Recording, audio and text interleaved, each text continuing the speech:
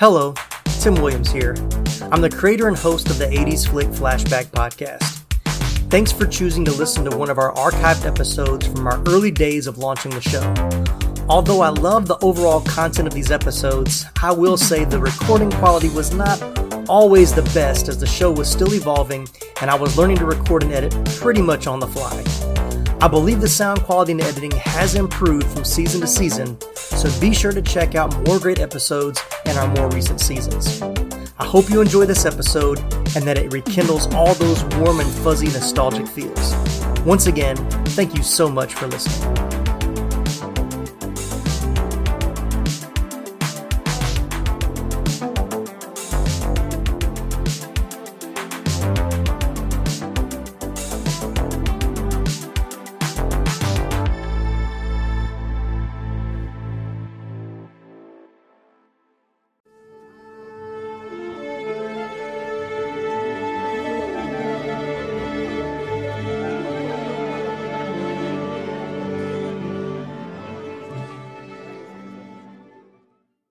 Dr. Loomis, I think there's something else you should know.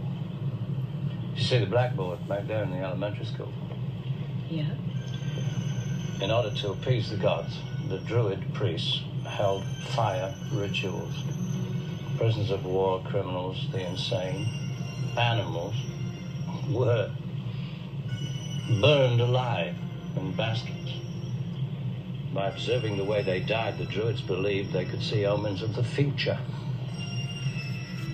2,000 years later, we've come no further. Samhain isn't evil spirits. It isn't goblins, ghosts, or witches. It's the unconscious mind. We're all afraid of the dark inside ourselves. Dr. Loomis, please, listen to me. There's a file on Michael Myers that nobody knew about. I've seen everything. No, it was hidden, sealed by the court after his parents were killed.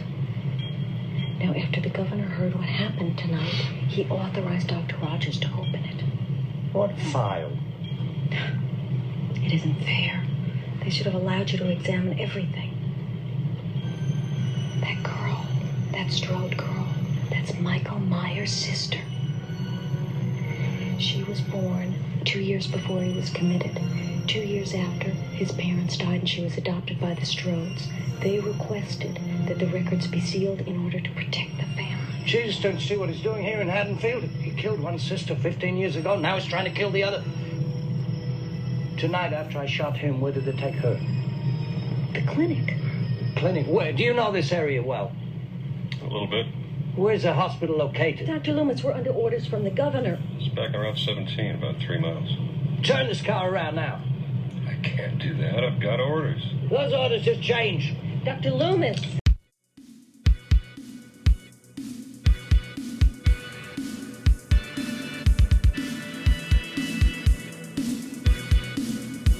Hello movie viewers and movie lovers, my name is Tim Williams and I'm your host for the 80s Flick Flashback Podcast, where we talk about all the great and sometimes not so great movies from the 1980s. From blockbusters to cult classics to lesser known treasures we discovered on cable TV or the now defunct video rental stores from our childhood. No matter what flick we choose from week to week, we'll have a lot of fun sharing memories, discussing our favorite scenes, and even learning some behind-the-scenes stories about the cast and crew along the way. So let's jump right into today's episode. Thanks for listening.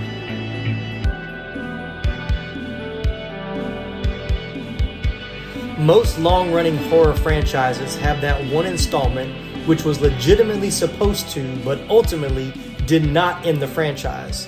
Some have several of them, and Hollywood, producers, and sometimes audiences will quickly voice their disgust if you ever dare leave money on the table. Not that anyone knew that in 1981. Instead, all Mustafa Akkad, Irwin Yablans, John Carpenter, and Deborah Hill wanted to do was make a little more money off of the slasher gold rush they inadvertently started in 1978 and then bow out. Doing so, though, meant making some controversial story decisions with rotating directors and edits. The resulting sequel they produced is inferior to the original, but Ron Rest and I will still return to Haddonfield, Illinois to find the shape, also known as Michael Myers, as we discuss Halloween 2. So that's what we're discussing today. Welcome my good friend and co-host, Ron West. Say hello, Ron. Hello, Tim. So we watched the Halloween movie. We did. Was this Halloween Season of the Witch that we watched? No. Was it the Return of Michael Myers that we watched? No. Was it The Curse of Michael Myers, The Revenge of Michael Myers, H2O?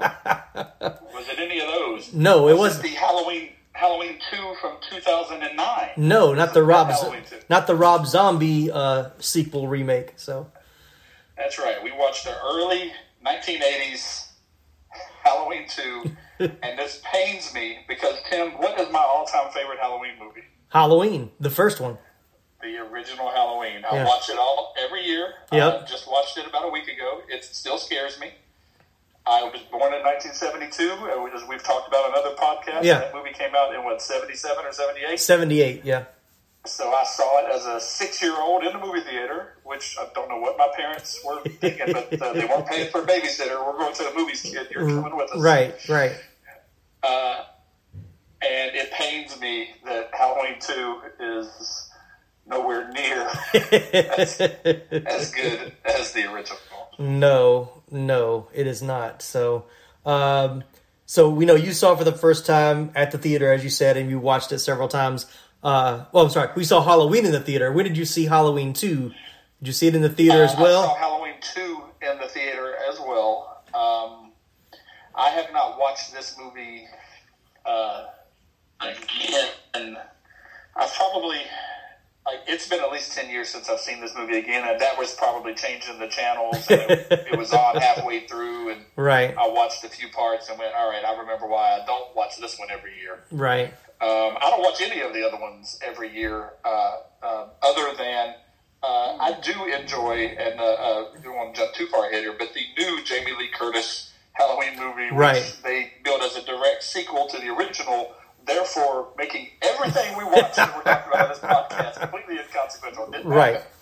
Doesn't exist. Right. But I actually kind of like that one, and I'm looking forward to the second and third part of those Halloween Kills, and I forget what the third one is. That they were supposed to be this year and next year, but they got pushed back because of COVID. Right. But yeah, I saw that in the theater, and other than just being a kid happy to be seeing a movie with, that's scary, no memories beyond that. Right.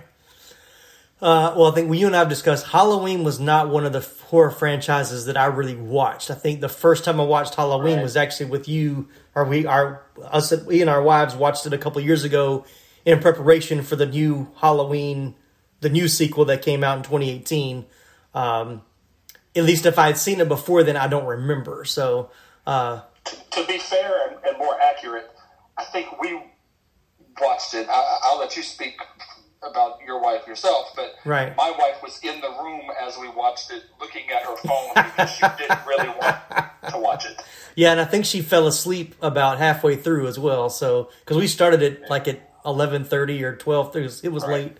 So, yeah, but I went through my horror movie phase in junior high. That's when I kind of got into all the horror movies and watched Friday the 13th, and Freddy was a little bit more popular around that time, so I'd watched the original, went back and watched the original Nightmare on Elm Street and watched all the ones up until that point. But Halloween was never, I knew what it was, but it wasn't one of the movies that I had really watched. So I don't have any recollection of any of them. So like I said, watching the original Halloween a couple of years ago with you, so watching Halloween 2 yesterday was the first time I've seen it, at least to my knowledge.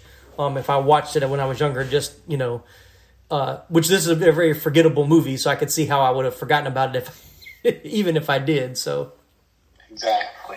And mentioning all those franchises that you just did, and watching them recently, it's notable to me that there was one star.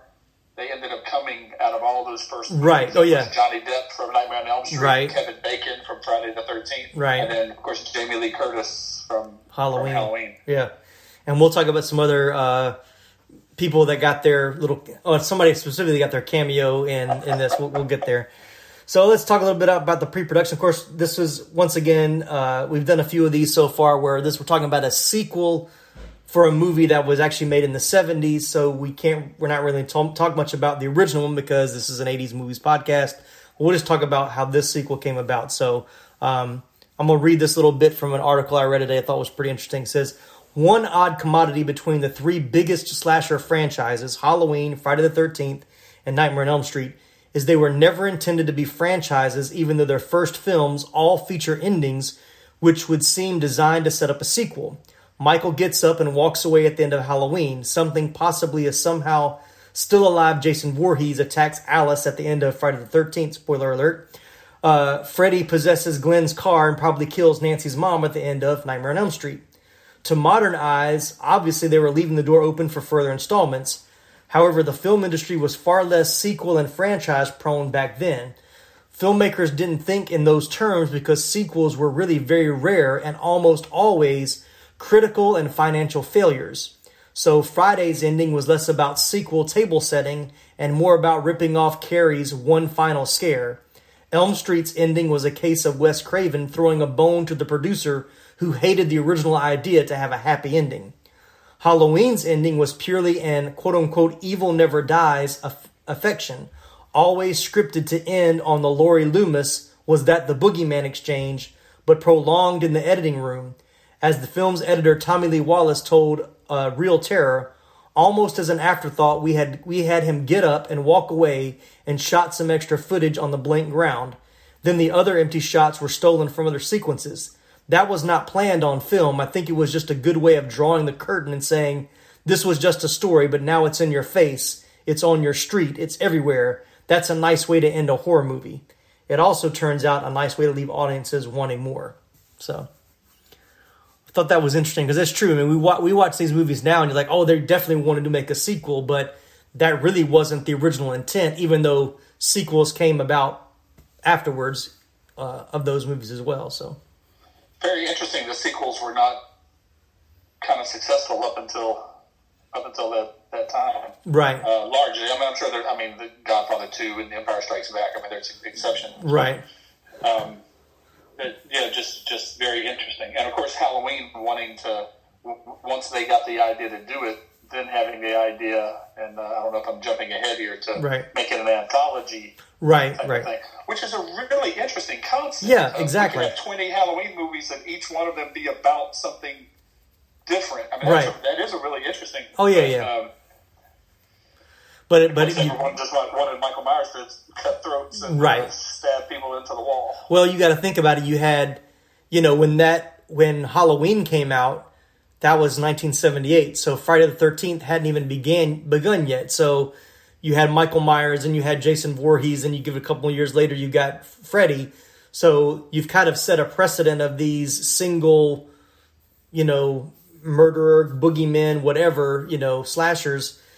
Go ahead. And to be clear, we're kind of skipping ahead a little bit because we're inadvertently talking about Halloween 3, Season of the Witch, which of course doesn't have Michael Myers, and then they decide to come back with Halloween 4 and put him back in it. Neither one of those are our movie du jour for tonight of Halloween 2. Right. But just in talking about the franchise, and trying to talk about the franchise without talking about that as bad as Halloween 2 is, Halloween 3, Season of the Witch is one of the worst Halloween movies, or maybe movies in general, ever made. Right. It's terrible. Right. And to give a little behind the scenes, like when I was preparing for the podcast episodes and knowing that we had one coming out, the day before Halloween this year, I think I texted you and said, which is the best Halloween to talk about, because I can't do the first one because it was in 78. And you were like, I don't remember your exact response, but you were just like, well, we can't do 3 because it's by far the worst. And I think we kind of settled on 2 because it was the closest to the original one, and at least more of a real direct sequel than the others. So yeah, at least it has Jamie Lee Curtis in it. Right. Because as the franchise advances, and again we're skipping ahead here, just everything that she survives, and then at some point in the future Halloween, it's like, oh yeah, Laurie Strode, she died in a car crash. And her parents had also died in a car crash. Right. Oh yeah. Her little sister shows up one of those. They just write everybody off in a car crash. Just car crash. Yeah. Car crash. It happens. It's like they try to write off Lily and James Potter Petunia told Harry he died in a car crash. So I guess that's the go-to death. Right. So, all right, well, let's we talk a little bit more about how things came about. So, as I mentioned, like Tommy Lee Wallace, who served on the crew of the original film, he said that no one was all that excited over the prospect of a sequel, but producer Irwin Yablans was eager to make a second film. When Yablans approached him about the project, original director John Carpenter was in the midst of developing The Fog, which came out in 1980, which is another one we'll definitely watch for the podcast. Carpenter and Deborah Hill had no interest in making a sequel, as they believed the original Halloween was a standalone movie. When the studio offered them more money to write the script, Carpenter took the job so he could earn back what he believes was his owed pay. At the time, Carpenter had seen little earnings from the original movie. He admitted that it received a significant back-end salary much later. However, the script was not forming out as well as he thought, and he personally stated that the only thing helping him through the screenplay process was a 6-pack of Budweiser every day, which led to what he believes an inferior script and bad choices in the movie story. He later called Halloween 2, quote-unquote, an abomination and a horrible movie. So the original idea was actually setting the sequel a few years later after the events of Halloween. They planned to have Myers track Laurie Strode in her new home in a high-rise apartment building. However, the setting was later changed to Haddonfield Hospital in certain script meetings. In a 1981 interview with Fangoria magazine, Hill mentions the finished film differs somewhat from initial drafts of the screenplay. Upon receiving the script, Yablans was disappointed as he felt it was, quote-unquote, pedestrian and predictable. The plot twist of Laurie being Michael's sister was initially never planned by Carpenter or Hill, but was conceived, according to Carpenter, purely as a function of having decided to become involved in the sequel to the movie where I didn't think there was really much of a story left. He would later refer to this plotline as silly and foolish, though it would go on to shape the narrative arc of the series in the subsequent films. Yeah, and I think we've kind of talked about the whole sister, I guess you would call it a plot twist, back then, wasn't the best choice. Yeah, I mean, you're his doctor. You've been his doctor for, 15 years? Right. He was a 6-year-old, then he was 21. And then to say, there's a file, doctor, they never let you see it. I don't know why. Right, yeah, that scene was so crazy. The girl is actually his sister. Oh, that's why he came back. He killed his older sister, now he's killing the younger sister. Just doesn't make any sense. And also, it's like the decision to do it the same night. Most of the things that happen to him, most of the things that Laurie does to him in the original Halloween are not really things that would kill you. I mean, she stabs him in the eye with a coat hanger. Yeah. Until Loomis shoots him, and I think she stabs him earlier, or stabs him in the neck with a sewing needle. Yeah. When he comes at her from, there's a ball of yarn there with a sewing kit, and then Loomis shoots him and he falls out the window. Mm-hmm. But that's the first time where it's kind of like where you get and then he looks and it's gone, and you get the creepy feeling of, oh my gosh. Mm-hmm. And then for him, when they come back in this one and he gets shot a bunch more times, right? You're like, okay, well, he's like a zombie now. It just becomes less scary, and also they show him so much in this movie. Yeah. And that's never. It's just like Jaws. They don't show the shark, and that's why it's scary and suspenseful all through the movie. And the first one is you get that first person camera angle from behind him, looking and the breathing. But you don't just see his whole body just standing there. Right. And then I don't remember. I didn't look it up. I don't know if a different person played him in this movie. Yes. But they look significantly smaller. Yes. Like, okay, Mike's like 5'8". Yeah. We'll get into that. That was very noticeable. Very, very noticeable. So talking about the whole sister thing, another interview with John Carpenter, he revealed that the whole Michael and Laurie being brother and sister was a consequence of the airing of the original Halloween on television. After NBC had obtained the television broadcast rights, they contacted him with a request for more footage since the film was too short for the intended time slot. Carpenter, who was making little progress in his Halloween 2 script, then conceived of the whole hidden family connection inspired by the Luke, I'm your father revelation from Empire Strikes Back. This twist allowed him to film additional scenes for Halloween, which retroactively dropped hints to his family connections, such as a scene inside Michael Myers' cell where the word sister is carved into the door, and at the same time served as a plot device to get his new script going. Carpenter later said, "The brother thing was awful, just awful." So it also says the revelation that Michael is Laurie's older brother suggests that in the opening of the first film, when he is walking towards his parents with a bloody knife while they were coming out of the car, he might well have been on his way to murder her as a child while she was sitting in the back seat. That's interesting, and it's also interesting that, and as with most things, all things come back to Star Wars. Yeah. Man, George Lucas was really good back then. He got around, that's for sure. Right. But going back to the script, so interesting, I thought this was interesting. Several of the scenes and lines in this film were taken by John Carpenter from the novelization of the first Halloween, which was written by Curtis Richards and published in 1979. The most obvious references are the neighbor appearing from a house near the Doyle residence and speaking to Loomis. Their exchange is almost identical and includes the "you don't know what death is" line from Loomis, and Loomis going outside after shooting Michael to view his body, although Laurie accompanies him in the book.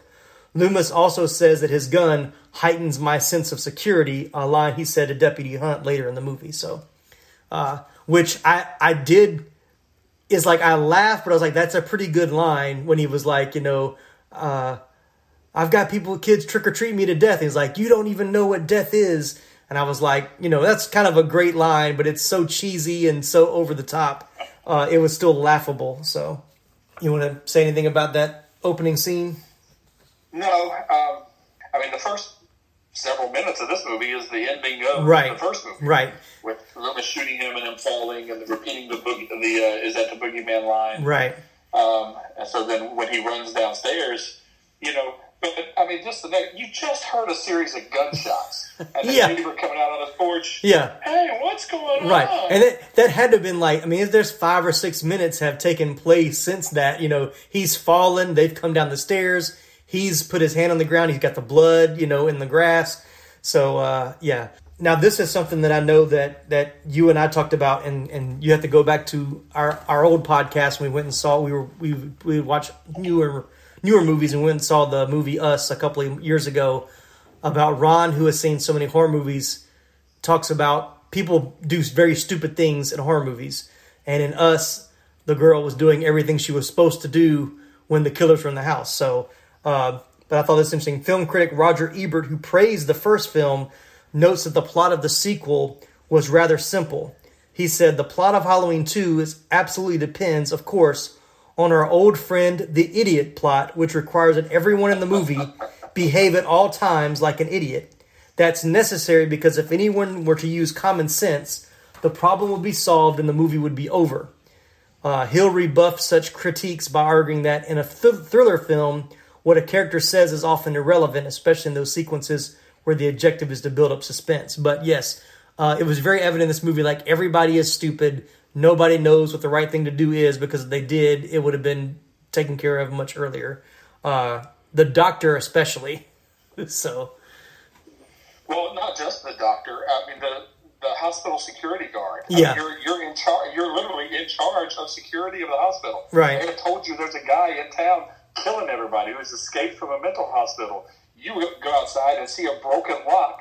I'm like, someone may have broken into the hospital. Right. How about you go call the police and say, hey, you guys know how to get over here until someone broke it? Right. But no, you're just fumbling around in the dark. Yeah. Oh, there's another broken lock.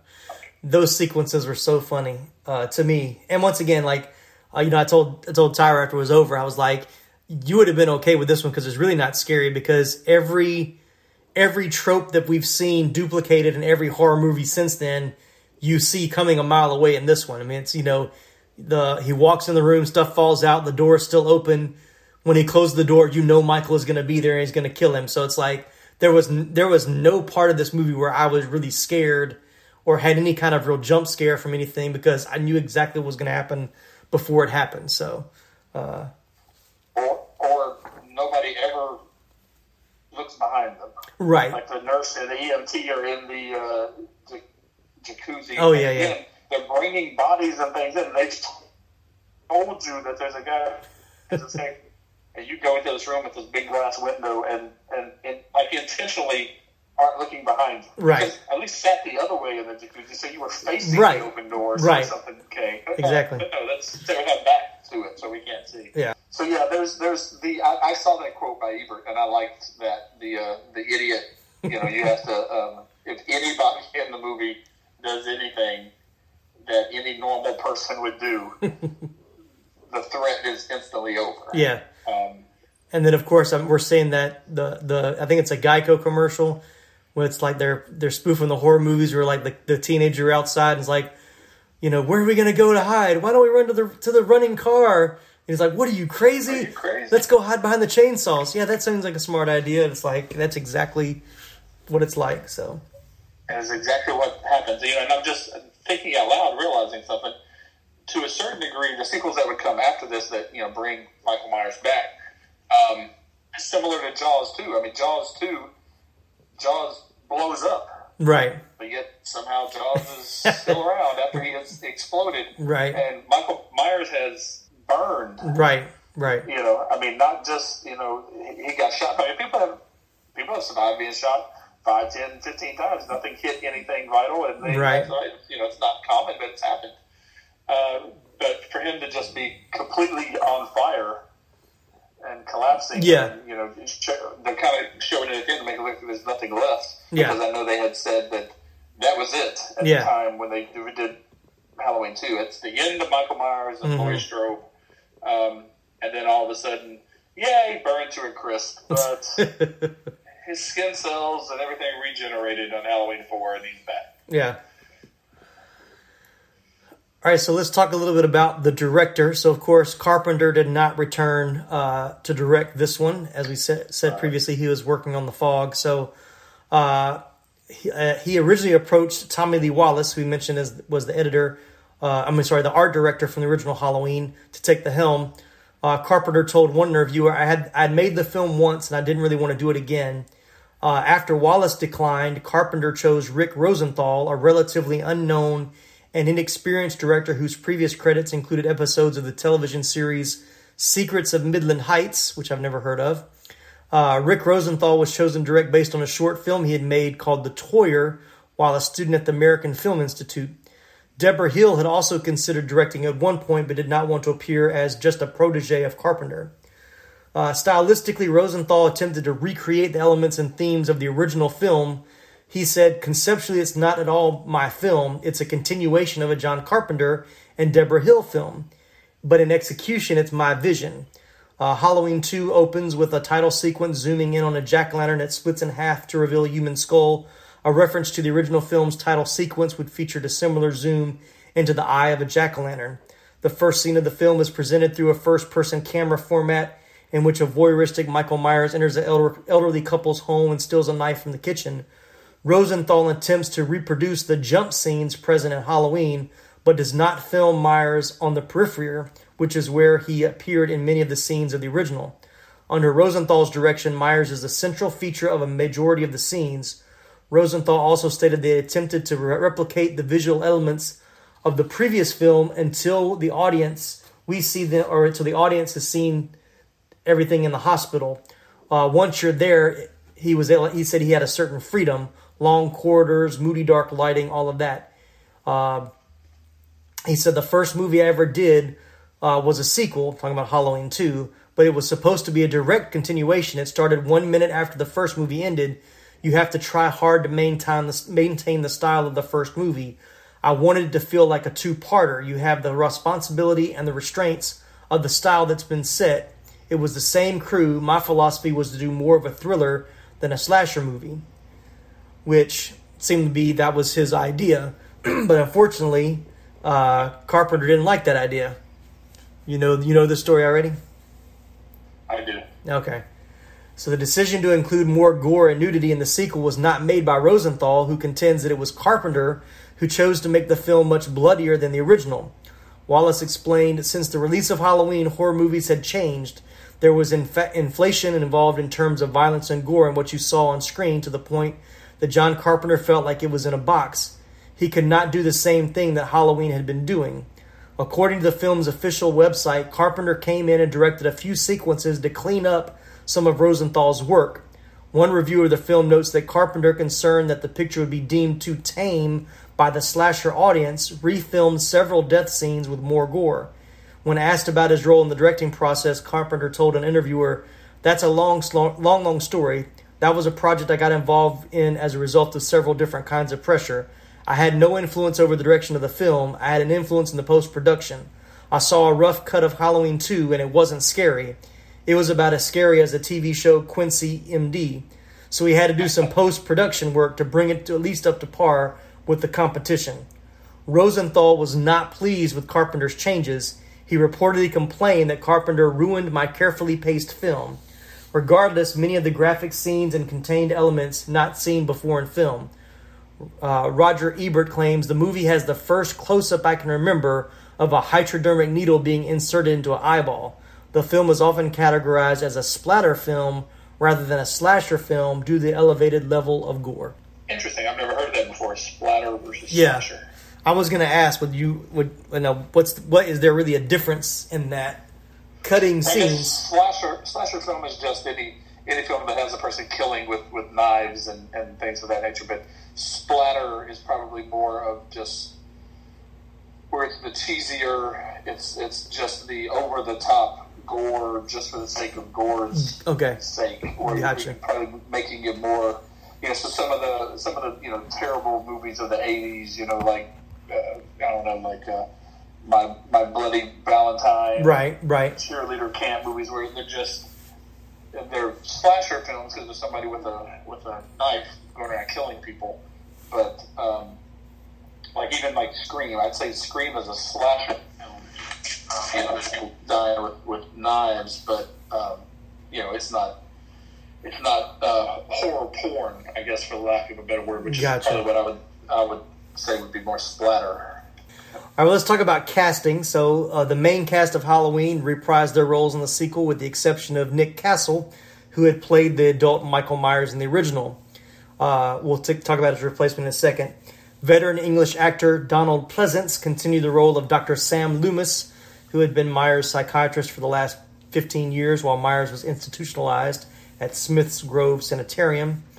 Jamie Lee Curtis, who was then 22, again played the teenage babysitter Laurie Strode, revealed in this film as the younger sister of Myers. Curtis required a wig for the role of long-haired Laurie Strode, as she had her own hair cut shorter at the time, which was pretty noticeable.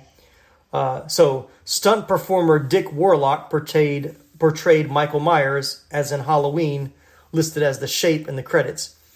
He replaced Castle, who was beginning his career as a director. He later directed The Last Starfighter and some other 80s films. Warlock's previous experience in film was as a stunt double in films such as The Green Berets and Jaws, and the 1974 television series Kojak, The Night Stalker. As you mentioned, he is the shortest Michael Myers in the entire series. In fact, he wore lifts in order to appear taller. And I will say the lifts did not help. The lifts did not help. Because, as soon as he came out, I was like, he looks really small. Like, he looks short. Like, he's just a smaller guy. So does not look menacing at all. No. Another interesting thing is, in addition to his role as Michael Myers, Warlock also appeared as the policeman who accidentally hits Ben Tramer with his patrol car and crashes it into a van.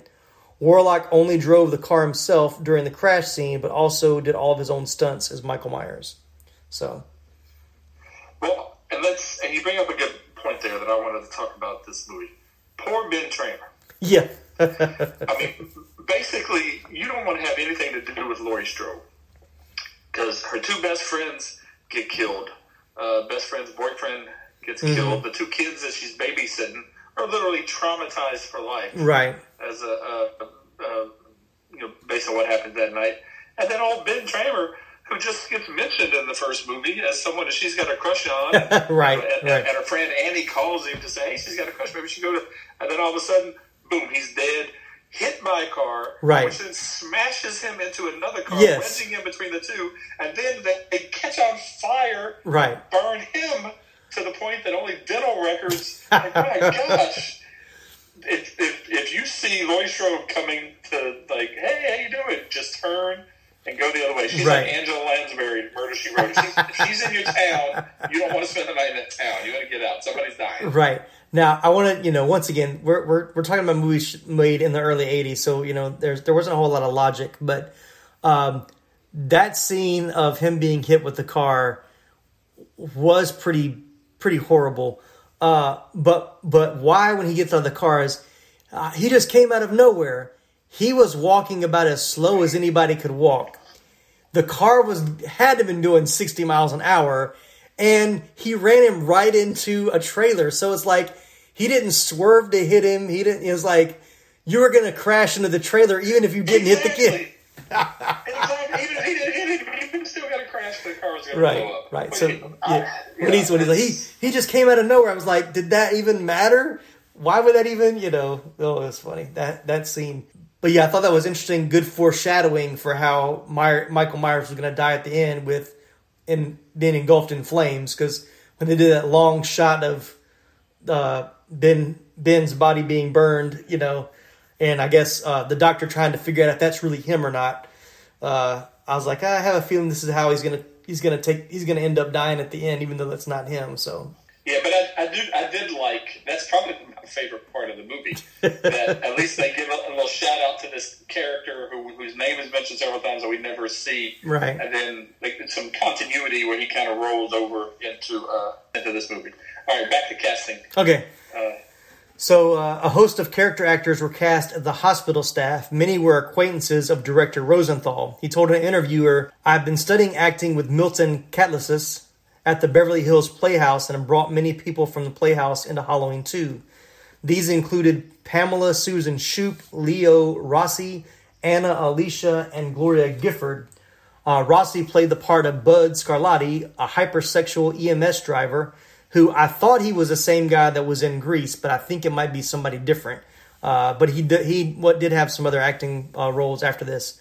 Yeah, Rossi, as well as several others, such as Stevens, had been members of an acting class with Rosenthal. Shoop played nurse Karen Bailey, who was scalded to death by Myers in the hospital therapy tub. Featured in the only nude scene in the film, Shoop discussed filming the scene and recalled getting an ear infection.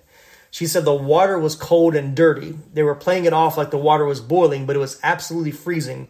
Leo and I were so cold our teeth were chattering, which I thought was interesting. Thinking of how they felt. Why would they? I mean, I guess they didn't want it to actually be hot because that's how they die, or Michael Myers turns the heat up. But for it to be like freezing cold, that's pretty cruel for them to be in that. Gifford and Alicia played minor supporting roles as head nurse Miss Virginia Alves and orderly Janet Marshall. So one of the first people I noticed in this was actor Lance Guest, who played the other EMS driver, Jimmy. He was Alex in the Last Starfighter, which came out in 1984, which was directed by Nick Castle, who played the original Michael Myers. Castle stated in an interview, when I was assigned to the film The Last Starfighter, Lance Guest was the first name I wrote down on my list for Alex after seeing him in Halloween 2. Castle adds, he possessed all the qualities I wanted the character to express on the screen, a kind of innocence, shyness, yet determination. The one that you mentioned to me before I watched it was future Saturday Night Live and Wayne's World star Dana Carvey also appears briefly in a non-speaking role, wearing a blue baseball cap and receiving instructions from a TV reporter. Carvey originally had a bit of a bigger role, including some speaking scenes, before his scenes were ultimately cut. So, and Lance Guest, who we kind of see get in the car at the end of the movie and then fall forward. Right. There are some extra scenes where Laurie sees him. I don't know if it's in the same ambulance that she's in or another ambulance that pulls up next to her, but he does live. Yeah. She sees that he lives, and they have a brief interaction. Although on the movie, the way it's usually shown, we don't get that part. Right. Yeah, I think that was for the TV edit, and I'll mention that later. But I think he actually comes back for. Isn't he in the third one? I want to say he he returns in one of the later Halloween movies as well. I think I saw. I'm not sure. Now I'm just thinking about The Last Starfighter, which I would greatly like to watch. Oh yeah, it's great. Yeah. Yeah, that's a good movie. I missed that. I haven't seen that in a while. Oh yeah. So definitely go back and watch that. And I just watched that within the last year. So when it popped up, I was like, "That's The Last Starfighter." So as far as filming, Halloween executive producers Irwin Yablans and Mustafa Akkad invested heavily in the sequel, boasting a much larger budget than its predecessor. They budgeted $2.5 million compared to only $320,000 for the original. Italian film producer Dino De Laurentiis assisted in financing the production. There was discussion of filming Halloween 2 in 3D. Woohoo! Hill said, "We investigated a number of 3D processes, but they were far too expensive for this particular project. Also, most of the projects we do involve a lot of night shooting. Evil lurks at night, you know. It's hard to do that in 3D. So, very glad this was not a 3D movie." Yes. Although for that time and for that era, it would have been far more likely for Halloween 3 to be a 3D movie, like Right. Jaws 3. Right. We got a lot of crappy 3D movies in the mid-80s. This is true. But then they could have been, Halloween 3D, Season of the Witch. Just like we had Jaws 3D. So there was another movie with 3D.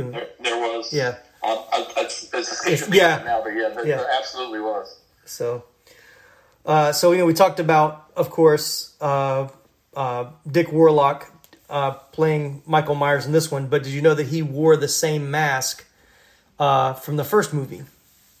Yeah, I've read that in doing a little research for this, and that's pretty cool. Yeah. That it was the same mask. Yeah, it looks different in the sequel because the paint had faded due to a few reasons. First, because Nick Castle, the original Michael, kept it in his back pocket during shoots. Also, Deborah Hill kept the mask under her bed for several years until the filming of Halloween 2, causing it to collect dust and yellow because Hill was a heavy smoker. Also, the mask appears wider because Dick Warlock is shorter and stockier than Nick Castle, so the mask fit his head differently. As the producers thought it would be the final sequel in the series, they let Warlock keep the mask, scalpel, boots, jumpsuit, and knife used in filming. When they decided to revive Michael in Halloween 4, The Return of Michael Myers, the producers realized they'd made a mistake and never again gave props out to the cast and crew. Therefore, subsequent sequels used different masks that looked rather different. Wonder if he still has them all.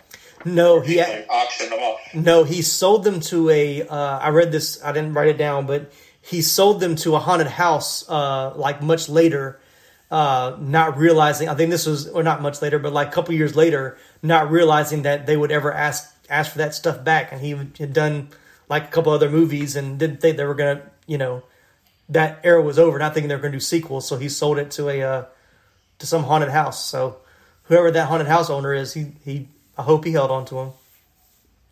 Yeah, I mean that collection. I mean, together. I mean, you could get somebody now to pay a pretty. Oh yeah, definitely. So now, how you would be able to authenticate that that's the original ones? That'd be a little tougher to do, probably.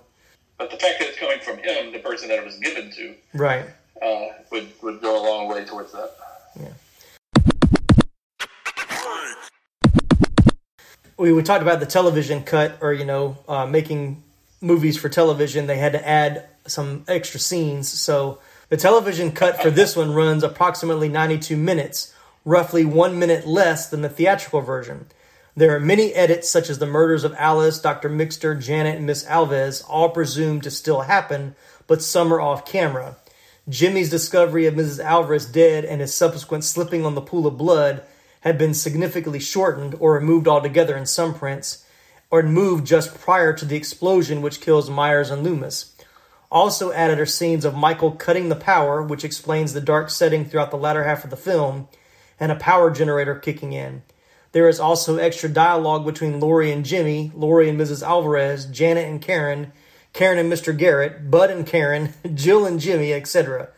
Another notable difference is the killing of the marshal. In the theatrical version of his throat is slit, while in the TV version it is softened with Michael grabbing him and stabbing him from behind, with no detail shown. While the theatrical version ends with the deaths of Michael Myers and Dr. Loomis and leaves the audience in a gray area as to whether Jimmy survives, the television cut features an extended ending showing Jimmy alive with a bandaged head wound from his fall in the ambulance with Laurie Strode. They hold hands, and Laurie says, "We made it." And when next we see Jimmy, he's playing a video game and launching into space to save us all, going from surviving mental patients to surviving intergalactic wars. There you go. All right, so I don't think this one's going to have too many, but do you have a favorite scene of this movie? Or an iconic scene is Ben Tramer getting hit by the car and crushed, and then the car blowing up, and then him burning. That is my favorite. And honestly, any scene that Donald Pleasance is excited in, because he is so over the top. Oh, yeah. It's over the top in a good way. Yeah. He's just, it's just hilarious. It was the same way in the first one. And when he gets excited, like his, you don't know what that is. Like, there's so many different ways he could have delivered that line, but he when he gets excited and just, it's just hilarious. Unintentionally hilarious. Yeah. So those would be my favorite. Jamie Lee Curtis is a complete. She just went through a horrible ordeal, but she is such the victim. Yeah. In this movie, of just every shot of her is just right, and so that's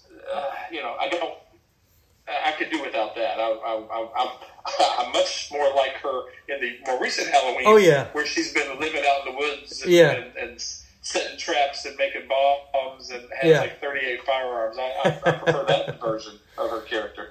Yeah. I thought it was interesting too that she still gets.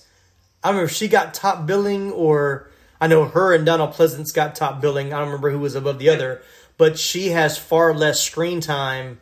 Like I think she only has like 25 minutes of the whole movie, but because like the first 2/3 of the movie, she's unconscious really. Right. I think Michael Myers is on screen more than she is in this one. Right. They're side by side on the opening credits. Yeah. So I think Donald Pleasance is on the left and Jamie Lee Curtis is on the right. Yeah. I couldn't remember if one was a little higher than the other. I know they were both on there at the same time, but yeah. But I mean, of course, they're gonna want to use her name because that was kind of her breakout role in the first one for sure. So yeah, I don't really have a favorite scene. There's nothing that I was like, ooh, I really enjoyed that. I'm kind of like you. I enjoyed Donald Pleasance scene just for the over the top actingness of it. But I can't think of. I think the scene in the car when he takes over the car with the to drive to the hospital. He's got the gun or whatever. I mean, that was and the nurses telling him about there's a file you don't know about. Like that whole scene we talked about earlier it was very very 80s soap opera like of like there's this. We've been holding this that we just now figured out in the writing room. We have to make sure that about. So it's just it was so far out of left field, but it was funny. So I know that's a great way to describe it. It's soap opera. Yeah, he's like, I've seen every file. You haven't seen every file. I know I did. No, you didn't. Just it's like it's either poor directing, poor writing, poor acting, or a combination of all three. All the above. So. All right, well, let's talk about a few little trivia things, and then we'll start to close this one out. So, a few goofs, I guess. In the original Halloween, Dr. Loomis fires 6 shots from his revolver to stop Michael. And Halloween 2, during the replay of the scene from the first movie, he fires 7 shots. Also, when Michael falls from the terrace, there's an obvious ramp leading to the top of the railing. And I don't know if you knew this part. I thought this was really interesting because I remember this as a kid. When the mother and son leave the hospital, the mother mentions the boy biting a razor blade. Did you catch that? Yeah, because of candy in the 80s. Yeah. This is based on a popular urban myth of children biting blades and apples given out on Halloween. However, if one reads the Snopes article about pins and needles in Halloween candy, most cases were hoaxes put forward by children and or parents. In reality, the kids who did die were specifically targeted and not just one crazed person handing out bad candy to random people, as the myth states. Tragically, in 1982, just 1 year after the movie's release, the urban myth would intensify because a man laced Tylenol with cyanide, killing 7 people. However, to this day, numerous investigations have found little to no evidence of any real tampering with Halloween candy, homemade or bought. So, but yeah, I thought that was interesting. They added that into the movie since that was a big myth, especially at that time. So, I remember going through Halloween candy as a kid and Absolutely. feeling for stuff. So every year they had to inspect it, and anything that didn't come packaged, like a Reese cup or something, like the homemade stuff. Yeah. Something could get, even though we knew everybody. Yeah. Unless we knew them really well, then it was okay. Right. But otherwise, if we just kind of knew them, nope, you had to throw it away. There was also and it's escaping me right now, and I don't have it in front of me, but something happened that year after Halloween 2 where a guy killed, you know what I'm talking about? Yeah. It was called the Halloween 2 killings. I didn't write it down, but there was a guy that basically had watched Halloween 2 while on LSD, marijuana, and alcohol. PCP. Yeah. PCP, too. PCP, yeah. So, and he went and killed like an elderly couple, and during the trial, they showed either scenes from the movie or made them watch the movie, and they determined that some of the same killings were were identical to the things in the movie. So that was kind of crazy. But that was a year or two after the movie came out. So I know this is somewhat off subject, but I guess somewhat on subject based on this thing. But do you have any fun Halloween stories you want to share from the 80s? I mean, we're talking about Halloween. It's the episode that's going to come out, around Halloween. Because I was just thinking, I was like, I don't remember ever getting any homemade candy. I can't even think of what homemade candy would have been back then. Balls. Oh, yeah, that's right, yeah. Popcorn balls. That was pretty were popular, common. yeah. I have a couple. I don't know how funny it is. No one may care, but we, in the little town where I lived on that particular street, when I was kind of old enough to kind of go on my own, junior high age, I was one of the older kids, and there almost every year I went twice. Okay. And changed my costume. I went once with like people my age, I went once with because usually the younger kids would go a little earlier, and I would kind of help them. I kind of knew the kids, and then I would go home, completely change costumes, and go again with the people my age and double up on the candy. And no one ever. And I was the paper boy. I mean, I knew all these people I was getting candy from. They lived right down the street from me, and no one ever picked up on that. Wow. And then there was another year where the police came to my house because some guys near my house, there was this little bridge, a little walking bridge, and it kind of was over the top of the main road, and some guys had gone over there on it and were throwing eggs at cars. Oh, wow, okay. And I still, to this day, do not know why. Somebody called the cops, said, hey, someone's throwing eggs. The cops came out and started asking people, did you see anything? He asked this kid that went to my school that I barely knew, and he said it was me. And me and my best friend Marty at the time. And it was like, that was Ronnie West and Marty Thompson. And my mom and dad and the police told them, hey, we got to, they told us that your son and his friend were throwing eggs, and so they straight into, what are you doing throwing eggs? Like, no, did you throw eggs? Which we did not. We did not have any. Like, I didn't do stuff that could cause damage. Eggs could cause damage to the paint and stuff. Oh, I'm not doing that. And so it took a lot of talking and complaining and convincing them. We weren't even over, you can see that bridge from my house. Did you see me on that bridge? Right. And we kind of knew who it was because there were some kids older than us that we saw heading that direction, but we weren't going to dime them out. So I have those stories. I don't think I have any scary Halloween stories. The only other thing I have is when my wife and I were first dating before we were married in Orlando. There was a place called Terror on Church Street, which was basically a year-round haunted house. Okay. It was in a little building in downtown Orlando, and the Church Street Station, which used to be a place that had a lot of bars, and it had arcades and things during the day, and had nightclubs. And on one of the corners there, they had a place called Terror on Church Street, and especially on Friday and Saturday night, it would get pretty busy. Right. And it's like one of the haunted houses you walk through, and people are jumping out. You can't see even a foot in front of you, it's just pitch black, and you're told not to touch the people and stuff. And Right. I took Denise when we were just first dating, and we've been dating, I guess, probably about a year, I guess. I was taking her at Halloween, so I can't say that. But we were dating, and she still has not forgiven me to this day. And she says it's one of the reasons she will not watch scary movies now, because she got so scared. She had her face buried between my shoulder blades, Right.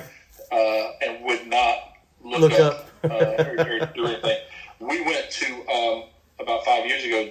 We took our daughter to Orlando to Halloween Horror Nights, Right. and my wife and I learned to go and not go to all the haunted house things, but it's a great time to just ride rides because no one's riding rides. So you can go get on the Harry Potter ride like 10 times if you want, and just ride it back to back to back to back because no one's in line for it.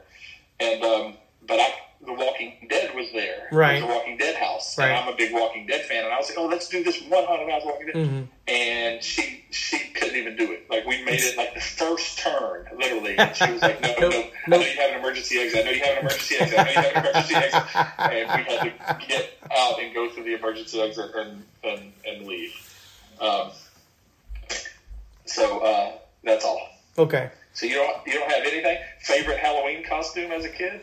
Yeah, I was gonna say, like, I remember costumes more than anything like really happening on Halloween. I have, and some of them I remember from pictures. Like, I remember dressing up like as for some reason hobos were a big thing when I was real little. Like, yeah, so I had like this mask with like the fake cigar, and like we would just wear like clothes. We had overalls, and my mom would like get a stick and like put a handkerchief on the end and like stuff it with probably toilet paper or something to make it look like it's big or whatever. But I do remember one year, it was kind of last minute and couldn't remember what we were going to do. And my mom came with the idea. My mom is very crafty, so she comes with good ideas. But we decided to make me as a mummy, and I think she used toilet paper and just rolled me up in toilet paper to make me look like a mummy. But the problem was, the more I walked, it all started falling apart. So all my wrappings were falling apart. So I just looked like I didn't make it very far without all I don't remember, maybe it wasn't maybe it wasn't toilet paper, maybe it was like Ace bandages or something, but whatever it was, we couldn't keep them secured enough while I walked for them to stay on me, so they kept falling off as I was going around. So if she was crafty, it could have been like that crepe paper stuff, maybe that people had around they used for different things. I don't remember what she used. I just remember it falling off and me getting frustrated. I will tell this one story. You mentioned as a kid, as a teenager. I've mentioned on the podcast before, I lived on a military base for a while, during like late junior high, early high school, and they would have like these they tried to do stuff for teenagers on the base, and they would do like teen dances that weren't at the school. They were like at the little teen or youth center or whatever on the base. And so they were doing a costume party for Halloween, and so everybody was supposed to come dressed up. And me and my friend had this, what we thought was a genius idea. We're going to dress as nerds, and we got the most goofiest, mismatched stuff, and we made our hair stand up, look like, alfalfa or whatever. We walk into this dance, and there's all these girls, and like, who's going to want to dance with a bunch of nerds dressed like... So we ran right to the bathroom to try to like fix our hair and try to like switch stuff up so we didn't look so crazy. And it was like, what were we thinking? Why did we think this was a good idea? And as most dances in junior high and high school, I did not have any dances with any girls during that dance. But so it was like every other dance that you went to. Exactly. You needed to blame it on dressing up like a nerd to make you still feel better there, too. Yeah. My memories of school dances are me walking around the outside. For some reason, I just did laps. I didn't want to stand still to look desperate, but I was too afraid to ask anybody. So I would just walk and just pace. I'd get a drink and just walk around. So, I don't know. I was a weird kid. The reason hobos were so popular was because we didn't have money. So it was easy for our moms to say, hey, that pair of pants you got over there with that hole in them? Yeah. I'm going to sew a patch on it and take some of my eye makeup and right, exactly. freckles and a mustache on you. And guess what? You're a hobo. Yeah. Yeah, I mean, I don't remember buying costumes for Halloween as a young kid. Everything was pretty much homemade back then. I think even when we got like those really cheap plastic masks with like the little rubber band around the back, you couldn't see out of them, you couldn't breathe.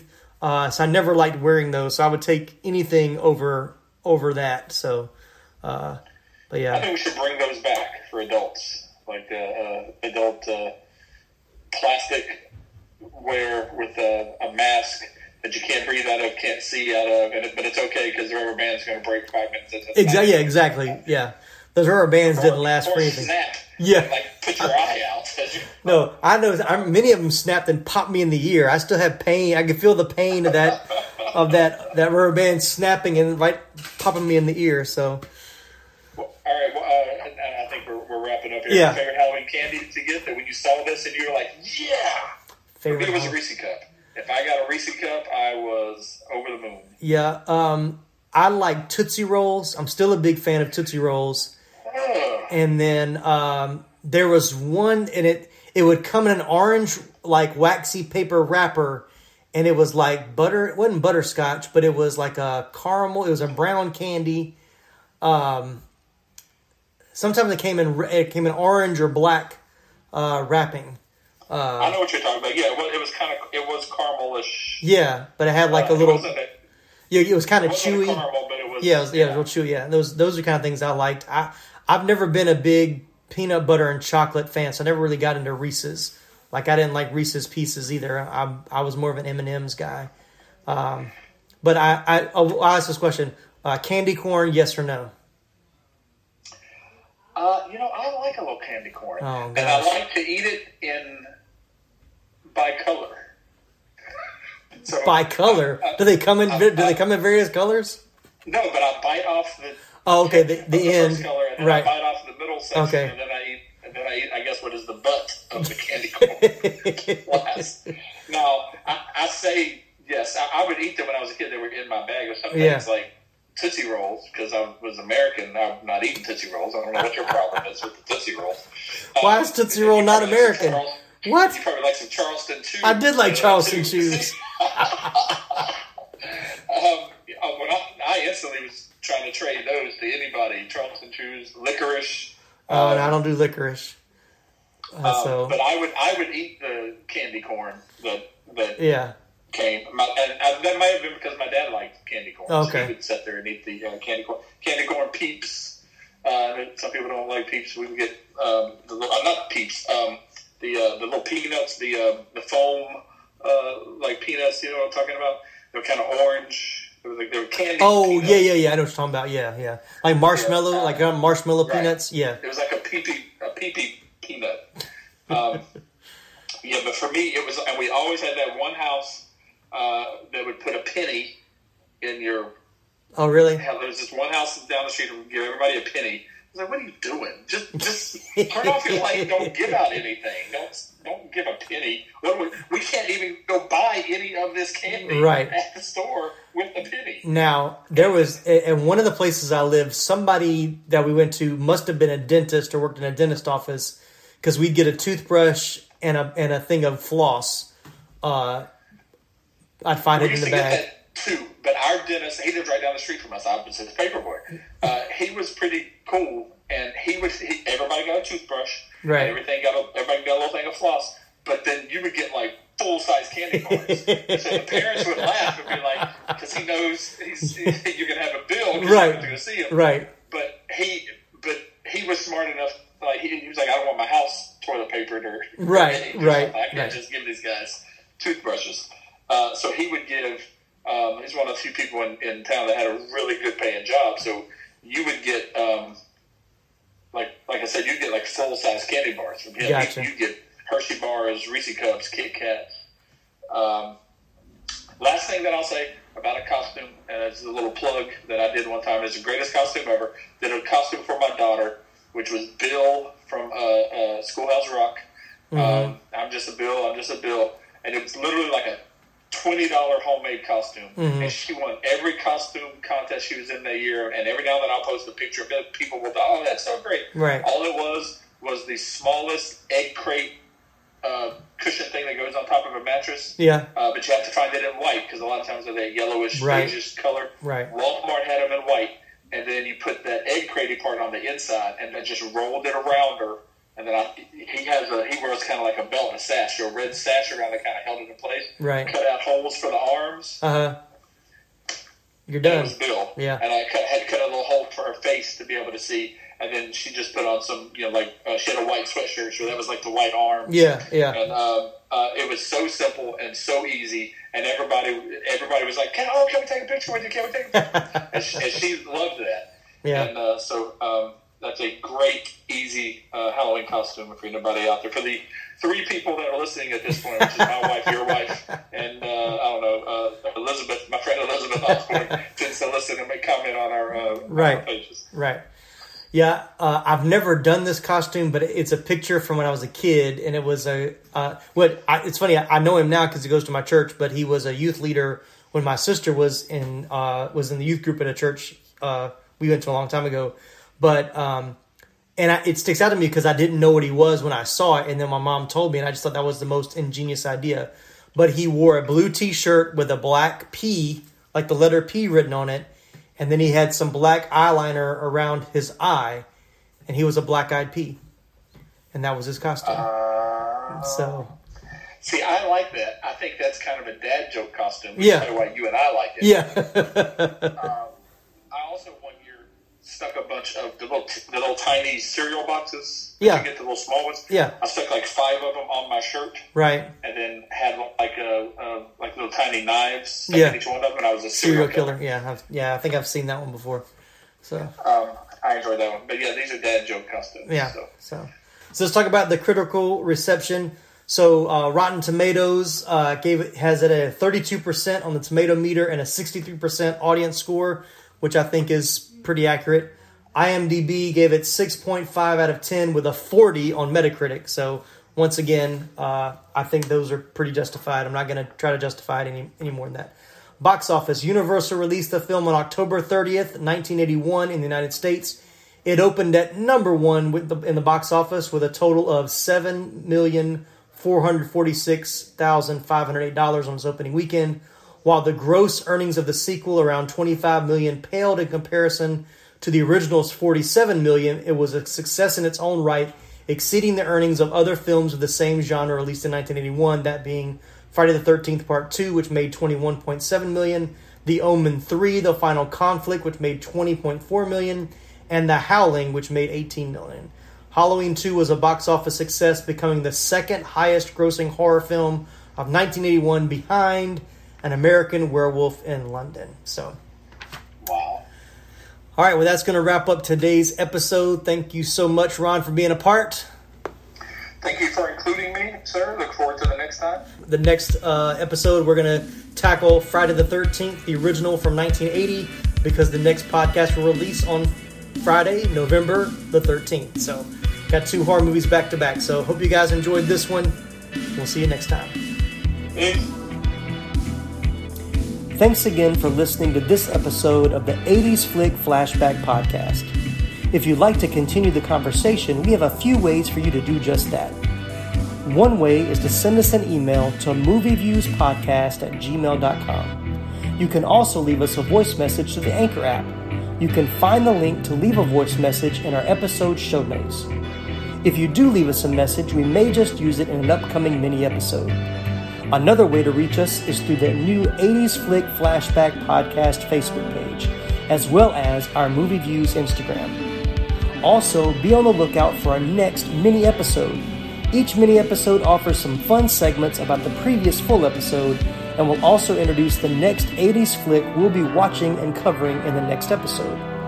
If you're listening to us on Apple Podcasts, be sure to give us a 5-star rating, leave us a stellar written review, and go ahead and hit that subscribe button so you won't miss any of our upcoming episodes.